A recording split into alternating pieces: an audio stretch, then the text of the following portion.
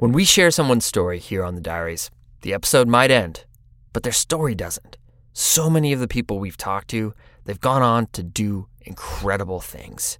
They have epic adventures and make significant impacts in our community. Over on Diaries Plus, we're catching up with some of our former guests to see what they've been up to.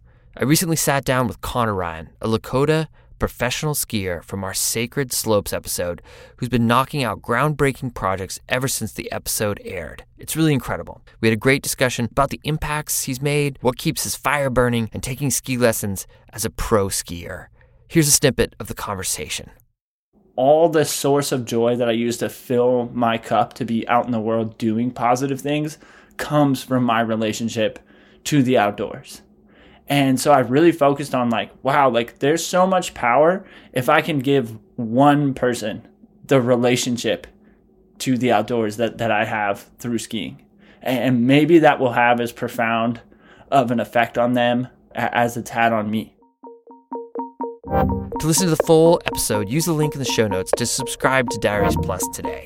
Yeah, you get more shows, but you also have a peace of mind of powering what's out there right now, keeping us moving forward, and keeping this community together. So thank you for everyone who supported and everyone who's going to support. We appreciate it.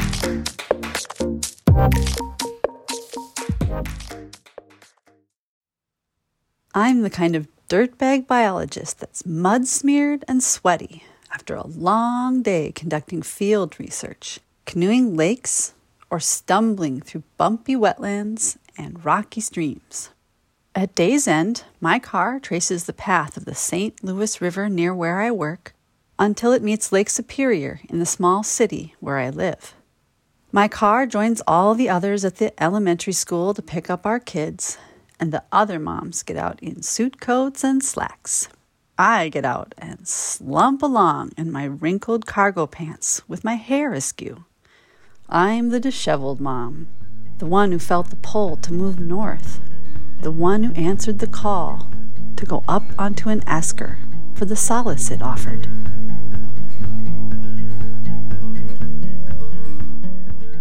When I was in high school near Minneapolis, I told my friends that when I grew up, I would move north to the shores of Lake Superior and live with a husband who wore Champion sweatshirts, that being my main turn-on at the time, and our black lab. Swap the black lab for a collie, and the Champion sweatshirts for Patagonia fleeces, and that's pretty much what I got. For 15 years, my work was focused on water quality on an Ojibwe reservation, 30 miles from the head of Lake Superior. We protected and conserved wild rice. It has been harvested by Native people for centuries, and its health is tied to the spiritual and physical well-being of the Ojibwe people.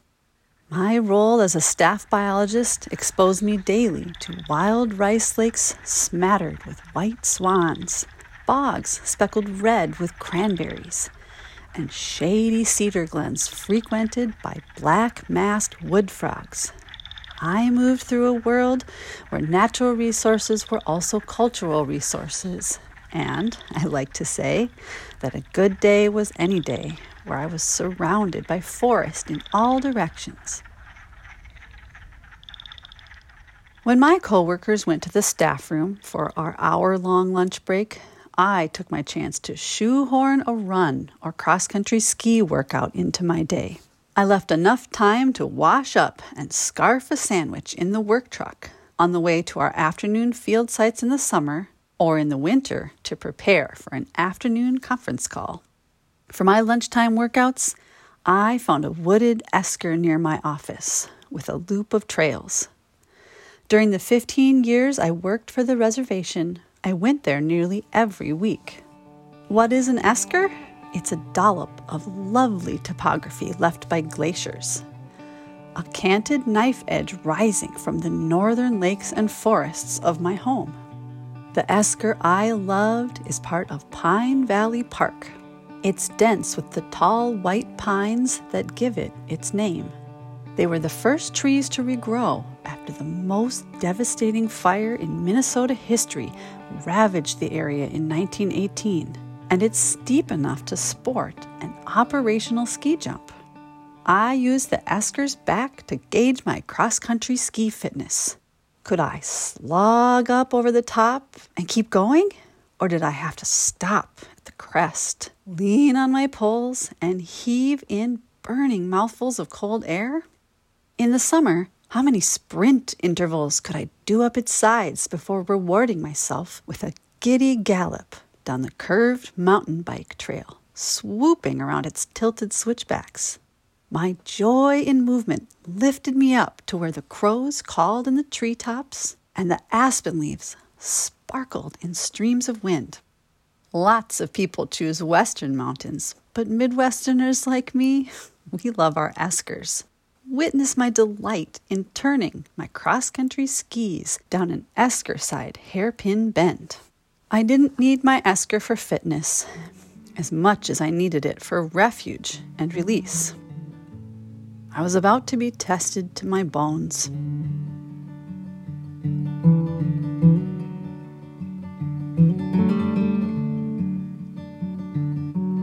If I drew a map of the emotions that unfurled behind me as I skied, ran, or walked on my Esker, the trails would be smeared with thick lines of sorrow and marked by bright pinpoints of elation. On my Esker, rambling in a black coat under the pines, I first spent years longing for children that my husband and I had trouble conceiving.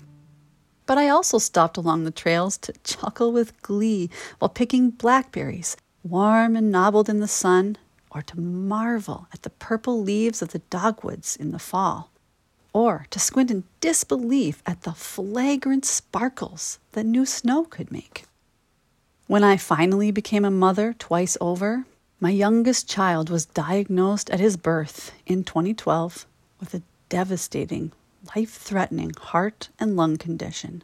It would eventually lead to multiple heart surgeries and many hospital stays. I took my own shattered heart and shambling steps up the side of my Esker, my mind full of the doctor's prognosis. It was my only escape in those crowded days.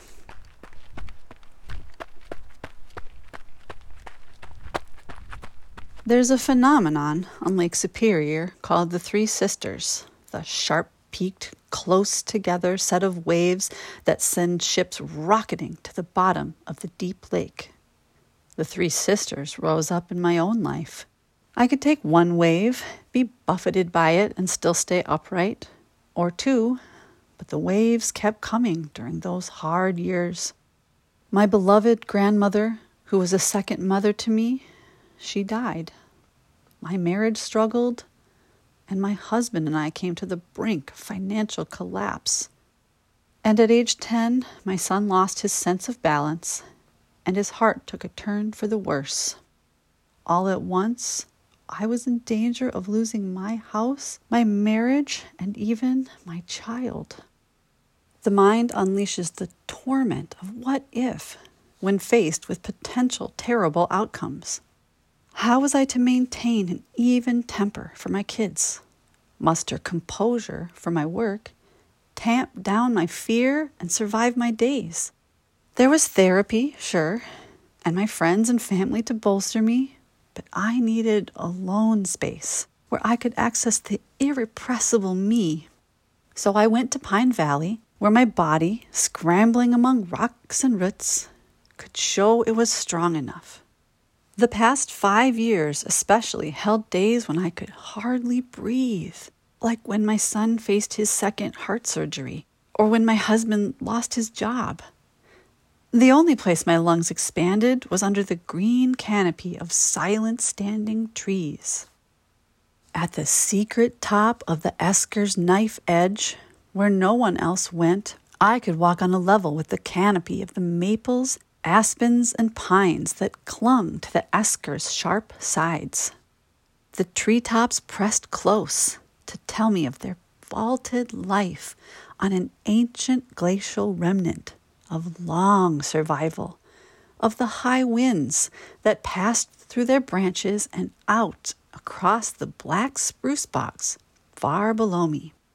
I lifted the lid on my depthless sorrow in a place wide enough to encompass it.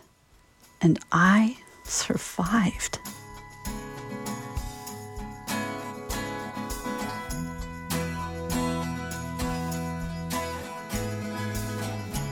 With bravery and grit and amazing medical care, my son survived and regained his balance. With hard work and help, our finances recovered. And with honesty and reconnection, my marriage healed. By spring 2022, the sharp peaks of the waves that had buffeted me had dulled, and I changed. After 15 years, I knew it was time to leave my Esker. The impulse to move on had been growing in me, but it crystallized into certainty when I went up on my Esker. I stood on the Esker's side, looking out over the spare springtime tree branches and brown understory, and I knew.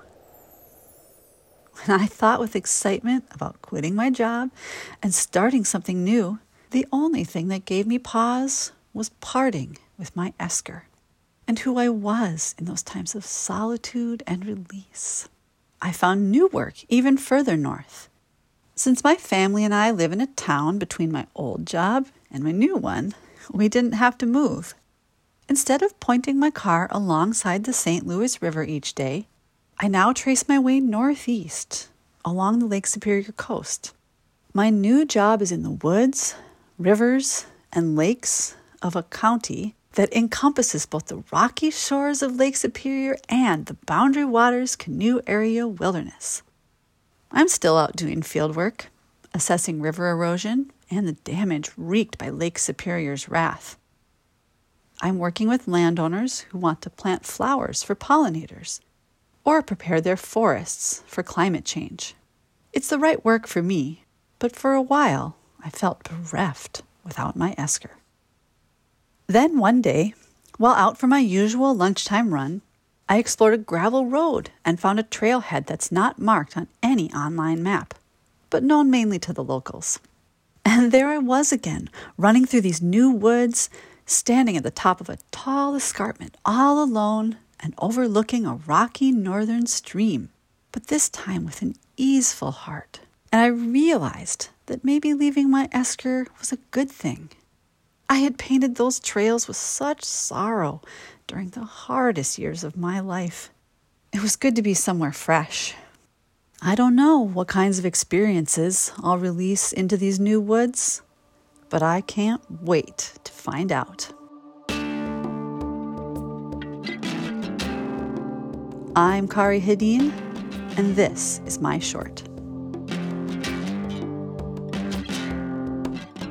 Thank you, Kari, for sharing your story. Our stories come from friends of friends, and from you, our community. If you have a compelling idea for a guest or a story lead, please give us a shout. You can use the submission form on our website, dirtbagdiaries.com. Music today from Dear Nora, Alabasi, Jason Tyler Burton, John Barry, and Brendan O'Connell. The tracks are courtesy of the Artists or Track Club. Jacob Bain and Nis Cotto composed our theme song. You can find the links to the artists at our website, dirtbagdiaries.com. This episode was produced by Lauren Delani Miller with additional production help from Becca Call and Ashley Langholtz. Artwork by Walker Call. Becca Call is our executive producer. I'm Fitz Call. You've been listening to the Dirtbag Diaries. Thanks for tuning in.